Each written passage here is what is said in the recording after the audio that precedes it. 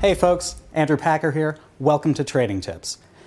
Looking at dividend investments, we can see that there are a lot of great advantages. For instance, if you just buy and hold shares of a dividend-paying company, you'll never have to sell and realize any capital gains, which can be a huge impact on your taxes. And when you collect dividends, it's at a much lower tax rate than capital gains and even ordinary income. For the most part, it's as low as 15%, and there's a minimum threshold, so you can get even lower while you're building up to that level. So these are some fantastic things.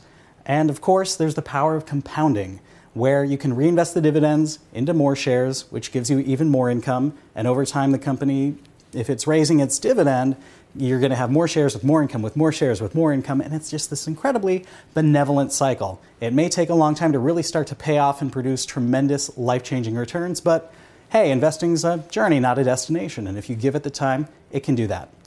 But there's one more advantage, and it's also the fact that, let's face it, human nature, it can be a bit tricky. For instance, say you decide to start investing in a dividend-paying stock and investing in a basket of them in your brokerage account, and then you go to a holiday party and you hear a hot tip and you decide to sell out early because, hey, this stock's going to go to the moon, it's the next big thing. And then it ends up not going anywhere, not paying a dividend, or worse, going bankrupt, and you end up losing your money.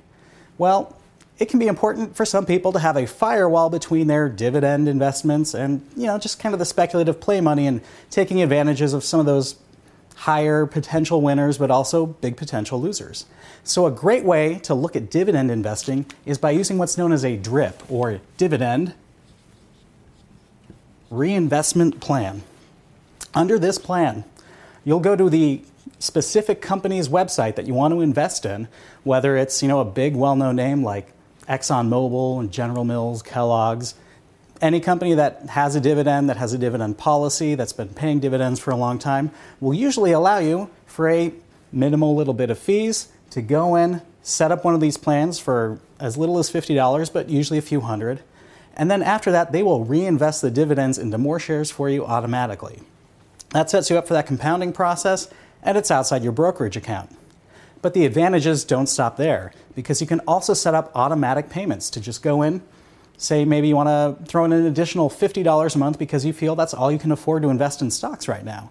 Great. Under a DRIP, all that $50 is going at a nice price directly into these companies' shares. And typically, they'll waive fees along the way so that when those dividends come in, the full amount is going to go right back in and be reinvested into more shares. The only real downside of these, DRIP plans is the fact that as you take money out, they'll typically tend to charge you a fee there. But for saving brokerage fees, commissions, and some of the other things that might happen along the way, it's a great way to go. And of course, the DRIP program, it's not really available to companies that don't pay dividends because you're not getting extra income to reinvest into additional shares. So this is a fantastic way to ensure that your wealth can continue to grow and you can take advantage of the dividend cycle of companies that pay to regrow and compound your wealth. And you don't have to use just one company. You can start DRIP programs with 4 or 5 different companies and let them just continue to compound wealth. And then you can also have a separate brokerage account and do whatever crazy things you want to do.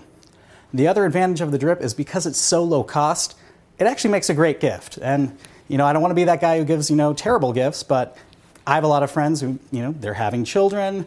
They're going to need to go to college in 18, 20 years. Hey, good news. With a DRIP, we can get them set up to start investing while they're young. We can give them 18 to 20 years of the compounding effect. And, if mom and dad want to pitch into that and add to that monthly, they've got an immediate way to start growing wealth, but at a small amount at a time that's affordable for most people. So if you're looking at investing and it looks intimidating and you want to just start with one stock, a DRIP is absolutely the easiest way to go. And it's a great way to get non-investors interested in and seeing their wealth grow from the strategy over time.